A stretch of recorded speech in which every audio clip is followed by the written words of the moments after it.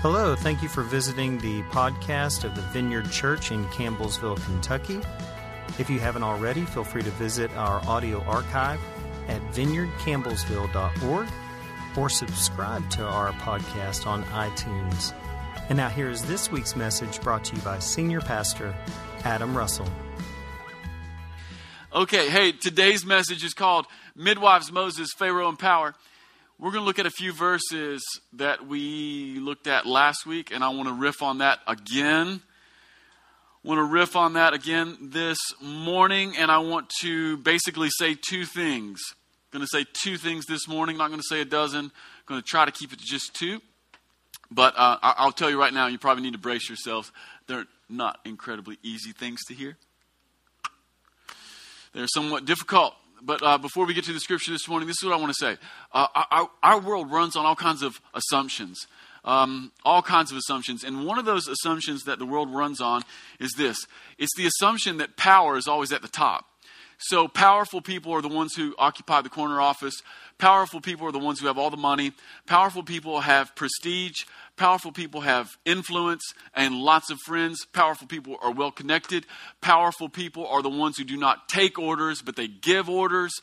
These are the assumptions. This is how power works in the world. In order to be a powerful person, you need to be known, not just in your community, but you need to be maybe known in Frankfurt or Washington. Or if you want to be known financially, you need to be known in New York City, Chicago, and Atlanta. This is just the way that we know things go. And so there's all of these assumptions. And if we're really honest, then here's the part that takes some self-reflection and self-awareness. If we're really honest, these are the real temptations for most of us. Most of us in our own hearts are hoping for some kind of a form of world domination. If we're honest, you and I are hoping that we end up in the corner office with all the money and we tell people what to do and we never are told what to do. Most people are not dreaming of becoming poor, uninfluential, and a life full of troubles. Most 13-year-olds don't tell their mom, you know what I'm really hoping for? I'm hoping to be mediocre and poor. Nevertheless, our cultural assumptions of power are often quite different from what the Bible calls power. So, we're going to read a few verses this morning, and we're going to let our hearts be troubled. We read these verses last week. We're just going to read a much shorter section. This is Exodus chapter 1. This is after the Bible has said that the king in Egypt had forgotten Joseph and all of his people, and now he's setting in this plan of basically extermination because he's afraid of how powerful the Hebrew people are becoming, and he's afraid he won't be able to keep them enslaved anymore. So we're just going to read this one little section here. Watch this. Then Pharaoh, the king of Egypt, gave this order to the Hebrew midwives, Shiphrah and Puah. Poor Puah. This is what he told them. When you help the Hebrew women as they give birth, watch as they deliver. If the baby is a boy, kill him. If it's a girl, let her live. But because the midwives feared God, they refused to obey the king's orders. They allowed the boys to live too. So the king of Egypt called the midwives. Why have you done this? He demanded. Why have you allowed the boys to live? The Hebrew women are not like the Egyptian women, the midwives replied. They're more vigorous, and they have their babies so quickly we cannot get there in time. It's kind of funny, actually. But beneath the humor here, there's this little note, this lower note that's being played. I think it's really interesting. It's not really a part of this morning's text, but it's so important for our own lives, I have to mention it.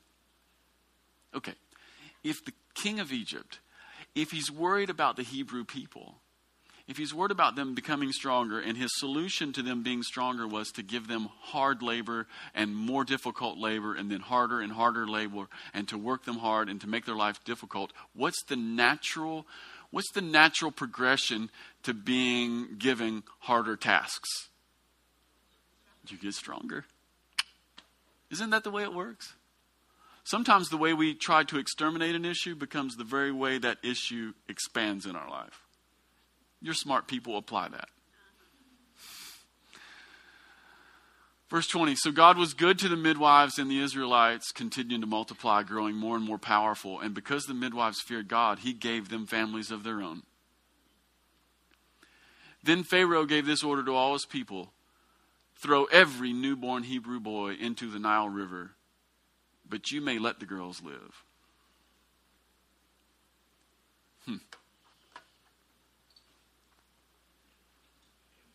Well, here's what's interesting in this passage to me. What's really interesting in this passage, but also further on and throughout the book of Exodus, is this. We'll start here. It's who gets named and who does not. Now, the book of Exodus is a big story. Make a great movie. They try to make some movies out of it, and one of them's pretty classic, and then the modern versions of it are terrible. One of the problems with Hollywood is they never go all the way. They just need to leave it all in. Anyway, all these characters, and all the characters are well formed, and you know them. So in the book of Exodus, we've got Moses. But then we also have Miriam. Y'all remember Miriam? Chapter 15, shakes a tambourine, sings a song. She goes full Pentecostal. You can laugh. I mean, it's a joke. She had her long skirt and tambourine. Moses, Miriam. There's Aaron, right? Aaron was supposed to help Moses talk. But then there's some other people in the book as well. How many of you guys remember Bezalel and Aholiab? Do you guys remember Bezalel and Aholiab? Travis, you don't? What the heck? This is Exodus chapter 31. Bezalel and Aholiab, they're the craftsmen who built the tabernacle of the Lord. They get named. Not only that, but I hope you noticed in this morning's passage that the midwives are named. Isn't that interesting? The midwives are named Shiphrah and Puah. They're named. Now here's what's interesting. In a highly patriarchal society that would have been male-dominated only. Not only that, but when Exodus was written, it was written by patriarchal hands. Women didn't write it. It was written by men. What's super interesting to me is all these people get named, including the midwives. And the first 3 chapters of Exodus, they are radically feminine rather than masculine. In fact, the whole first 3 chapters of Exodus, it opens up with just women doing one heroic thing after another. It is not the men who are heroic, it is the women. Super interesting. And the Bible takes special note, and it names 2 of the midwives. Now, the reason this is so stunning is because when you take into account everybody who is named, and then you frame it against some people who are not named, it becomes really stark, and it becomes stunning, and it becomes shocking, and then this is where the Word of God begins to speak to us in a new way. Guess who is the one person in the book of Exodus that never gets named? Pharaoh. We never know Pharaoh's name. He is known only by his title. He is known only by his position. He is never known by his personal name. And you have to ask yourself, well, why? Well, here's the first reason. This is part of the subversive nature of the Scripture. It is a story written from the bottom. It was not a story written by powerful people. It was written by the weak and to the weak. And here's one of the issues we have as Americans. We come to the Bible as the richest people who have ever lived in the course of human history. We live in the richest nation in the richest time of human history. And one of the things we don't understand is that our culture that we've grown up in, it actually blinds us to some of the things that the Bible is saying most clearly. We are definitely, culturally and historically, we are those at the top, and the Bible was written by those at the bottom for those at the bottom. It was not written by the powerful, it was written by the weak. And if there's anybody in here who were to be put into the book of Exodus, our most natural position would be Pharaoh rather than Moses. No, the good news is we can choose to be Moses. That's the good news. But just culturally speaking, it's written from the bottom to other people who are on the bottom. And so this is the way the Bible begins to upend and overturn our ideas of who is powerful and who is the hero. Everybody in the book of Exodus has a name, even God. Remember in Exodus chapter 3, Moses runs into the burning bush and God speaks from the burning bush and says, hey, I want you to go back to Egypt and tell Pharaoh to let my people go. And Moses says to him, well, who am I going to say has sent me? He's basically saying, what's your name? And God says, well, I am that I am. It's brilliant. It's an answer without an answer. But in the book of Exodus, everyone has a name, including God, except for Pharaoh. It's the subversive nature of the scripture. It is literally upending, if we can hear it and if we can see it, it is upending our ideas of who is powerful and what God says is powerful and what is important. This is a reconfiguration of our assumptions. And here is what's at the root of all real power. See, the American version of power says the root of power is position, money, and control. The Bible says that the root of power is this: being known and being named by God. That's it. Being his own possession. How many of you know that once you get named, once you name something, you're responsible for it? See, that's actually what Genesis is telling us. That's the important part about Adam naming the animals in the garden. We read that like some little fable. No, the important part there is that God continued to allow Adam to co-create with him. There was an aspect of creation that was yet left unfinished. And when Adam named it, he became responsible for it. Yeah. So this planet we live on, we're actually responsible for it. You know, that's just the way it goes. So the idea that Christians wouldn't be environmentalists is bizarre and crazy to me. Same thing here. It is the upending of the story. Who is powerful? Being powerful is being known and being named by God. That is where real power comes from. We see this also in the life of Jesus. In Luke chapter 3, Jesus is baptized. It's one of my favorite stories. Jesus gets baptized. He goes under the water, and then when he comes out of the water, the dove, the Holy Spirit, comes down on him, and the Father speaks from heaven, "You are my Son. With you I'm well pleased. You make me happy." You know that story? Yeah. I love the message because it says, "You make me happy." It's the best, right? And then the very next thing that happens to Jesus after he is declared to be the Son of God by the Father, Jesus goes into the desert where he is tempted by the devil for 40 days. And the devil tempts him 3 different ways.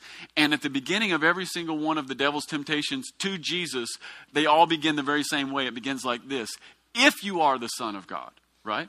"If you are the Son of God, command these stones to become bread. If you are the Son of God, go to the highest part of the temple, throw it off, and let the angels catch you. If you are the Son of God, bow down to me, and I'll give you the whole world." See, it's always about being known and named by God. It's about being his possession. Where is the power? Real power is not an external demonstration of control or domination. It never is. It's being known and loved by God. It's being named. It's being called his own. You and I, we are not powerful because we're stronger or smarter or more impressive. We are powerful in our weakness. That's what Paul says. "When I am weak, then I am strong." In our need and in the fact that we are named and known and accepted by God. This is the bass note in the symphony of heavenly power. It is a subharmonic that kings and rulers of this world can scarcely hear. You can pass right over it. Most of the people who are controlling the world right now are not hearing this bass note that God is playing. See, we think the power rests in Washington. We think the power rests in New York City or Hong Kong or Los Angeles or in Hollywood. That's really not the truth. Real power might even be right here. It's in being named and known by God. That's where the power is. And then to continue on with that idea, story shows us something else as well. Oftentimes we believe that earthly power is mostly equated with strength and domination. It's sometimes measured with guns and tanks. But God's kingdom is often working off different metrics. See, in the Exodus story, the world's most powerful nation was defeated by a band of runaway slaves. See, we need to recap the story here for a second because this is real important. Pharaoh becomes concerned about the strength of the Hebrews. He says, let's kill them. Some midwives say, no, let's don't. Let's save them. And Moses gets floated down the Nile in a little bitty grass basket. He doesn't get eaten by the crocodiles, and Pharaoh's daughter picks him up. He lives in Pharaoh's house as a prince for 40 years. And after 40 years of living at the top of the food chain, Pharaoh finally wakes up and realizes that it's his own people who are being enslaved and treated poorly. Remember, he goes out and he sees an Egyptian beating a Hebrew, right? That was the day that Moses started to get saved in a brand new way. It took him decades to wake up to injustice. Oftentimes it does. Sometimes it takes us decades to wake up to the fact that we are privileged, and sometimes our privilege actually blinds us. In fact, I would say not sometimes, it always blinds us. The more privileged we are, the more blind we are. But we can wake up from it. That's what we see. And so after 40 years, Moses wakes up to the fact that his own people are slaves. Sees an Egyptian beating a Hebrew. And in that spot, Moses takes matters into his own hands. And remember, what does he do? Kills the Egyptian, right? Translation, Moses begins to fight injustice, but he does so on Egyptian terms. He had grown up in Egypt, and he had learned Egyptian methods, and he actually tries to free slaves with Egyptian means. And how well does that work? It doesn't. See, you can't strangle your way to freedom. You can't. And so Moses goes to the desert, and he's there for how long? 40 more years. How long does this stuff take? Forever. That's how long. 40 years. He's in the desert for 40 years. But here's what happens to Moses in the desert for 40 years. Two things happen. First thing that happens is he learns how to let go of Egyptian methods for bringing justice. That's really what happens. And you know what's really interesting about it? He doesn't even know that's what the desert is about. But he's out there in the desert, completely forgotten and completely isolated. Sometimes we think that being forgotten is the worst thing that can happen to us. It's often the best thing that can happen to us. To be isolated where we are only known by God and our own family. It's a gift. Just go with it. And Moses learns how to let go of Egyptian methods for addressing the injustice in the world. And he meets God in the burning bush. God says, we'll go back. And by the way, here's what I think. I think Moses woke up to the fact that God was actually in the world. I don't think God was in one bush. I think he's in all the bushes. I think there's burning bushes everywhere. It's not that God is in this one spot at this one moment. It's that he is everywhere and he's all the time. I think that's actually the revelation. And Moses goes back. Now he's 80 years old, right? And he speaks to the world's most powerful man. And he says, I want you to let these slaves go because I am that I am sent me. Then the plagues happen. And finally, the Hebrews walk through the Red Sea and it swallows up the Egyptian armies. Do we know? And they're set free. Okay, so there's the whole story. Whole story in 3.5 minutes. But how many of you understand that there is no Moses, there is no desert, there is no burning bush, there is no speaking to Pharaoh, and there is no Red Sea, there is no parting of the waters without two midwives who said, we will not drown the boys. Now, this is very important because this is also upending our ideas of what power is. Where is the power? Where is the power?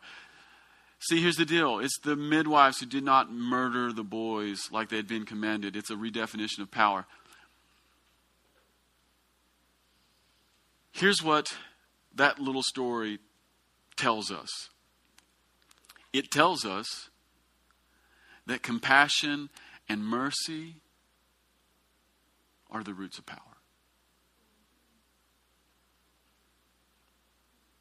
See, we think making people do what we say is powerful. But the Bible couldn't disagree more. Coercion is never power. How many of you know that you can make people fear you, but you can never make them love you? That's the problem with a dictator heart. You can make people do something, but they'll never love you. But the real roots of power apparently come out of mercy and compassion. Mercy and compassion. The world says that power is domination and money and position.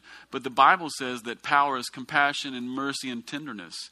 And in the long run, it is compassion and mercy and tenderness which will overthrow the dominating slavery of empire. Empire is fine with exterminating the weak, but God's kingdom shows compassion. Empire is fine with brutal forms of practicality, but God's kingdom is appearing in inconvenience and mercy.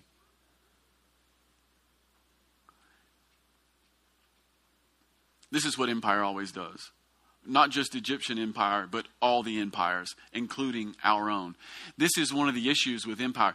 Empire and nation states often run on this metric.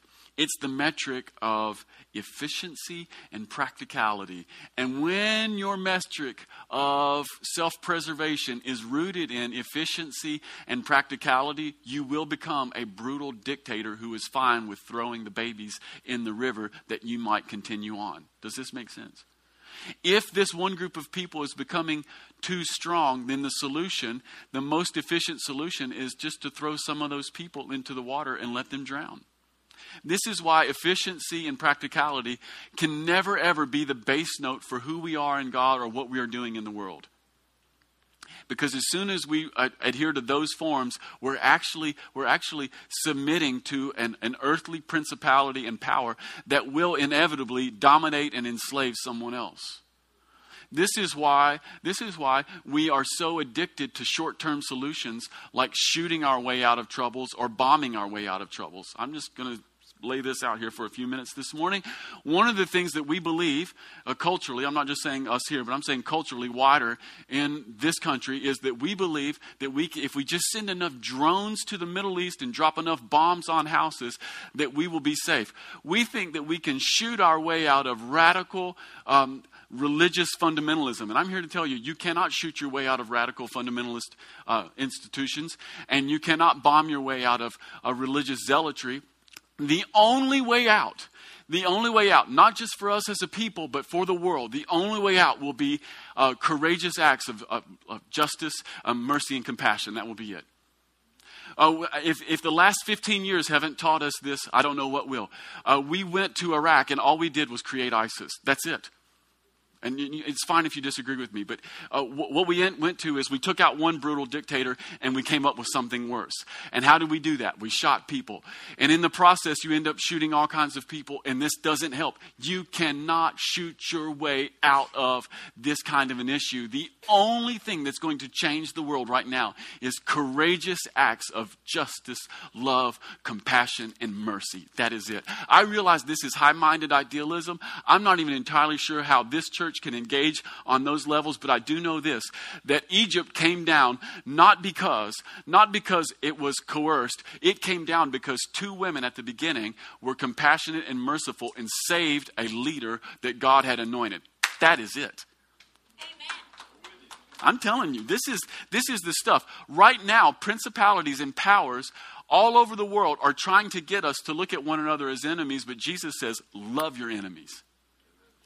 Jesus says, love your enemies. Let me just translate that for us right now as well. Jesus is saying, love gay people. He is saying, love lesbians. He is saying, love transvestites. He is saying, love ISIS and show them mercy. He is saying, love Muslims and show them mercy. If we think that by isolation or by mechanization that we can efficiently deal with the problems that are in this world, we are wrong. It will not make for peace. Jesus weeps because we do not know for the things that make for peace. This is a huge problem. And in this country, the saddest thing to me is that Christians align with more of an ideology of warfare than we do with the Prince of Peace who gave his life. Jesus says, if someone asks you to go 1 mile, go 2. If they ask you for your tunic, give them your cloak as well. And if you have an enemy, you should love him. And if you are going to be taken to court, you should go meet your enemy on the way and work it out. This is gospel stuff. This is Matthew chapter 5, 6, and 7. And Jesus was not being metaphorical. He was being literal.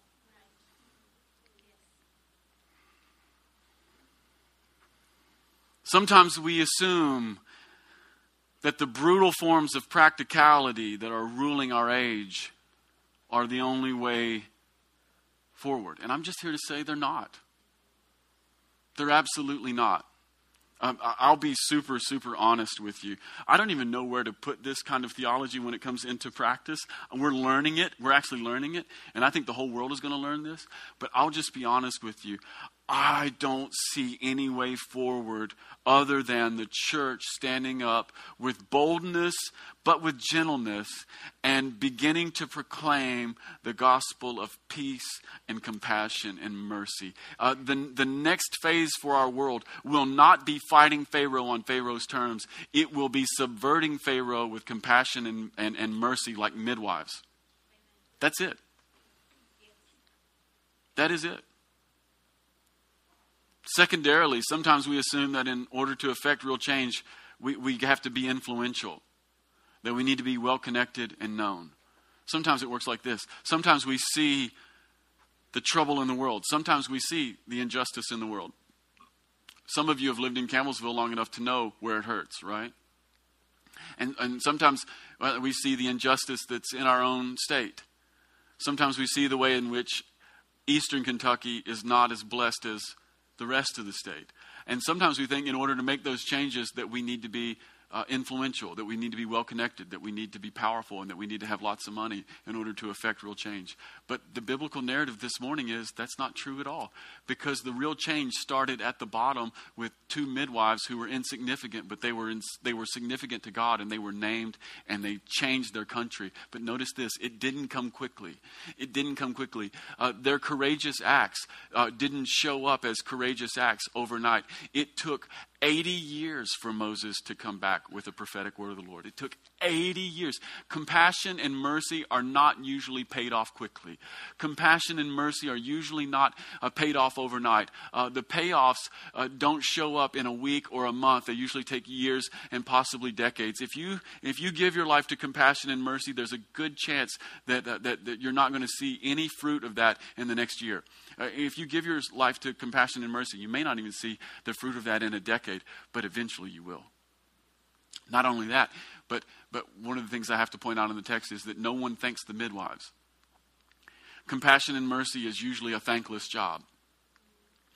No one congratulates the midwives. They didn't get a bonus. They didn't get a medal of honor. They didn't get congratulated.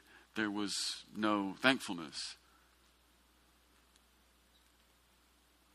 But it's okay. We don't have to be thanked.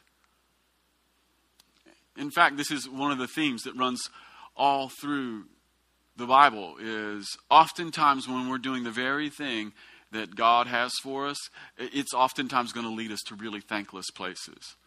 If you haven't been thanked in a while, you might be doing just what God wants you to do. One of my favorite stories in the whole Bible is John chapter 2. You know that whole thing, Jesus turns water into wine, right? It's a really cool story. Jesus turns 150 or 180 gallons of water into 150 or 180 gallons of wine for people who had already had too much to drink. Amazing story. And at the end of that story, no one thanks Jesus. Go back and read it. Jesus doesn't get congratulated. In fact, if you read the story closely, this is the crazy part. Someone else gets the credit. Who gets the credit? The groom. The head of the banquet says to the groom, "Oh my gosh, most people serve the good stuff first. And after they've had a little drink, then they serve the bad stuff because they don't know, right? But you've saved the best till last." Imagine this. The head of the ceremony says to the groom, "Man, most people save the good stuff up front and then they serve the crappy wine later. But you've saved the best till last." And Jesus is standing over here in the corner, getting completely unthanked, right? Yeah. See, sometimes we think that the work of God is noticeable and it's seen. It almost never is. There's a real good chance that if you're doing the right thing, you might not get noticed or seen or thanked. But that's okay too. This is what we call downward mobility. Downward mobility. Our culture is obsessed with upward mobility, right? Everything up and to the right. You know that. Actually, up and to the right. But the kingdom of heaven is usually interested in down and to the left. This is how God works. He's among the weak. He's among the poor. He's among the nobodies. He's among the least and the lost. And those who have no rights. And those who have no persuasion. This is where God's kingdom is showing up. See, what God names and honors is justice for the weak. And you don't have to be particularly powerful yourself. You don't have to go out and start a new initiative either. This is also very important. The midwives, they were able to cooperate with what God was doing just by doing the thing they'd always done. They were midwives and they just kept being midwives. But here's what they did. They doubled down on the essence of what it means to be a midwife. They didn't become abortionists. Does this make sense? See, sometimes we think in order to bring justice to the world, to do love and justice and mercy, to do compassion, we think, well, we have to go out and start a new initiative. Well, no, you actually probably don't. You can actually do compassion and mercy right where you're at right now. If you're a teacher, for the love of God, please do not quit. Don't go get a better job. If you're an educator, don't go start a 501c3 nonprofit so that you can do some good in our community. No, like retire as a teacher. Like show up every single year and do compassion and do mercy right there. And here's the truth. You won't be thanked. You won't. And you might not even see the results of it now, but in a decade or two, you can. The midwives didn't change their jobs. They didn't go out and start a new initiative. They didn't start a 501c3. You know, here's the thing. If you're a healthcare provider right now, for the love of God, do not quit your job. Like, show up every single day and just keep doing justice and mercy. Like, don't go start some new thing. No, if Jesus tells you to start a new thing, you definitely should do that. His voice always trumps mine. But at the same time, sometimes we assume that God is saying, get out of that thing you're doing because it's terrible and go and start some new high-minded thing in order to bring goodness. And oftentimes that's just not the case. Just go ahead and do what you're doing. Like every single thing that is being done, everything that is represented in this room, everyone's life who is represented, every workplace, every family, every environment, every neighborhood that's represented here, every single one of us is set in a place that needs compassion and mercy interjected into it. And every one of us can do it. We don't have to be powerful people. We don't have to be known. We don't have to be well connected. We don't need any money. Justice and mercy can come wherever we're at right now. We don't have to start a new initiative. We don't have to go to a special camp. We don't have to go to a special conference and have a super spiritual person lay their hands on us. We can do it right here, right now. It's available. Injustice and brutality infects every job and every position. So here's the question. And it's a question I will not answer because it's one of those that we need to deal with right now. We need to begin to ask ourselves, in our city, in our state, in our nation, but especially in our city, where is Pharaoh trying to get us to drown the babies?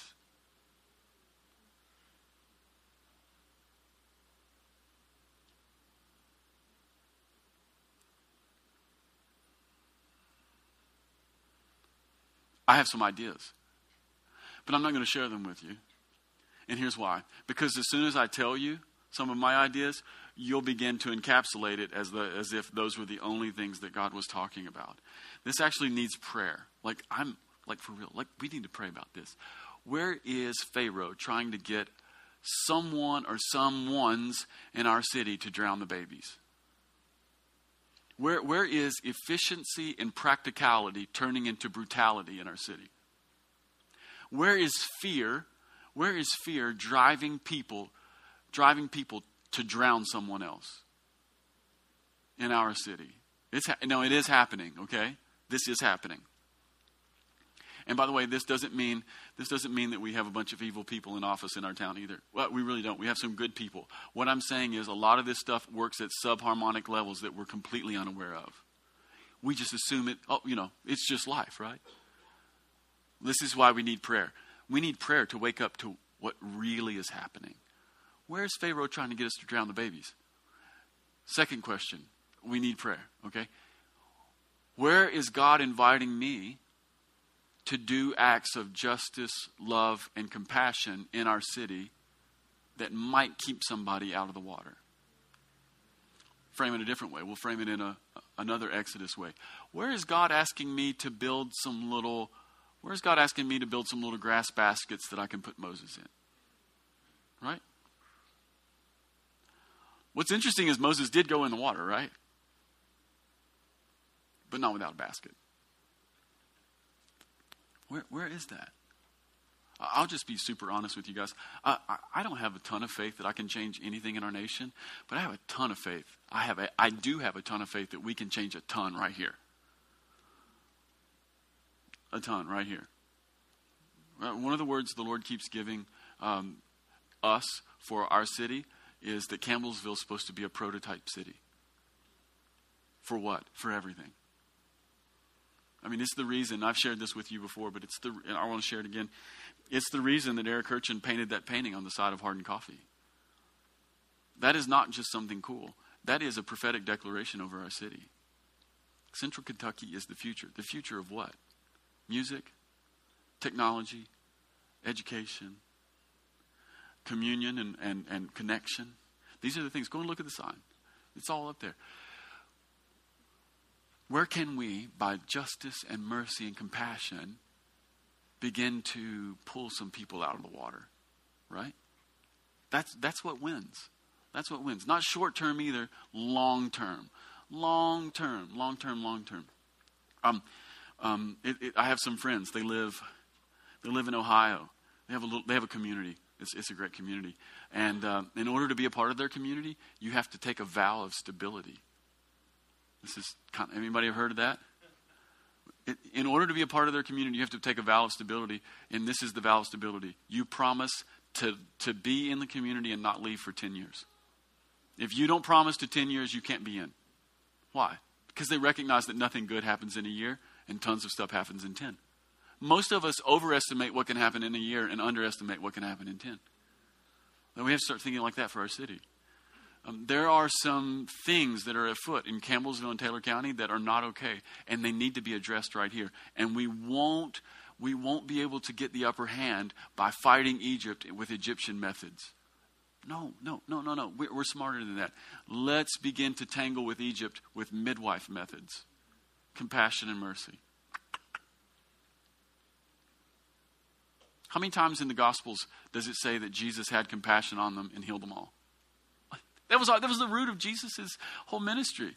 The leper guy comes up to Jesus and says, I know you can heal me if you're willing. Jesus stops, touches him, says, I'm willing. Oh man, what a story. What a story. I think this is for us, you guys. I think this is for us. Why don't we do this? Why don't you stand up? And if you're on the ministry team this morning, why don't you come forward? We're going to wait on the Lord and pray here just for a second before we wrap it up.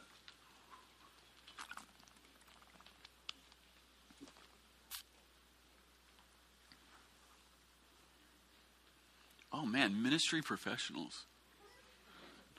Two good teams. People who know how to pray for people.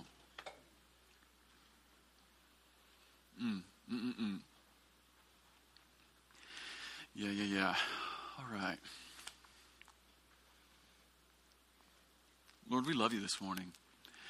Oh man, thanks for church. Thanks for being together. Thanks for people we know and love. Thanks for planting us in this place.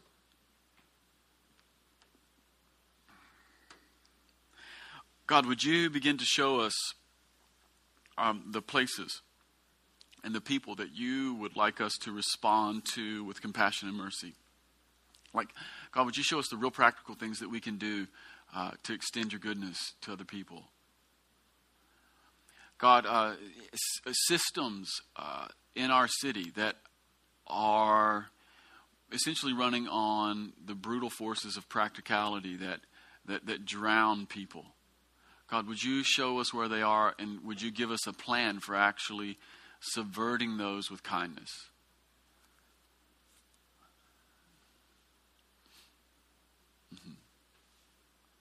Yeah. Thanks, Lord.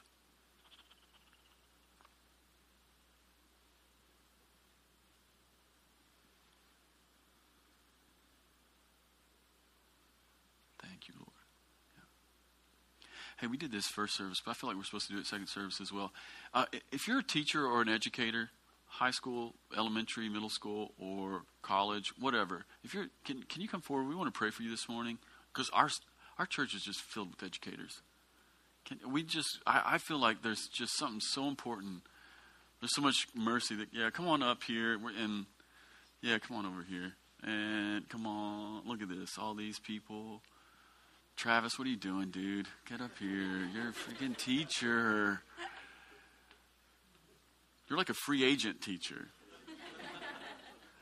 You teach all over the world. Yeah. All right, if I can have a few more people who know how to pray, like if you've been trained in Vineyard Ministry, will you come up and just grab one of these people in an appropriate manner and pray for them? I'm gonna. Yeah. Come on down. I just had this feeling that, gosh, the places where we're intersecting young people, it's just such an opportunity to show mercy and compassion. Lord, we ask that you would do that. God, would you help everybody who is here? Would you help us all, whether we're educators or not? God, would you help us to extend kindness and mercy into the world? Amen. Be blessed. Happy Sunday. High five and a hug. Thank you again for stopping by the podcast at the Vineyard Church in Campbellsville, Kentucky. If you'd like to keep up with what's happening here at the Vineyard, you can follow us on Facebook, Twitter, or Instagram. Until next time, peace to you.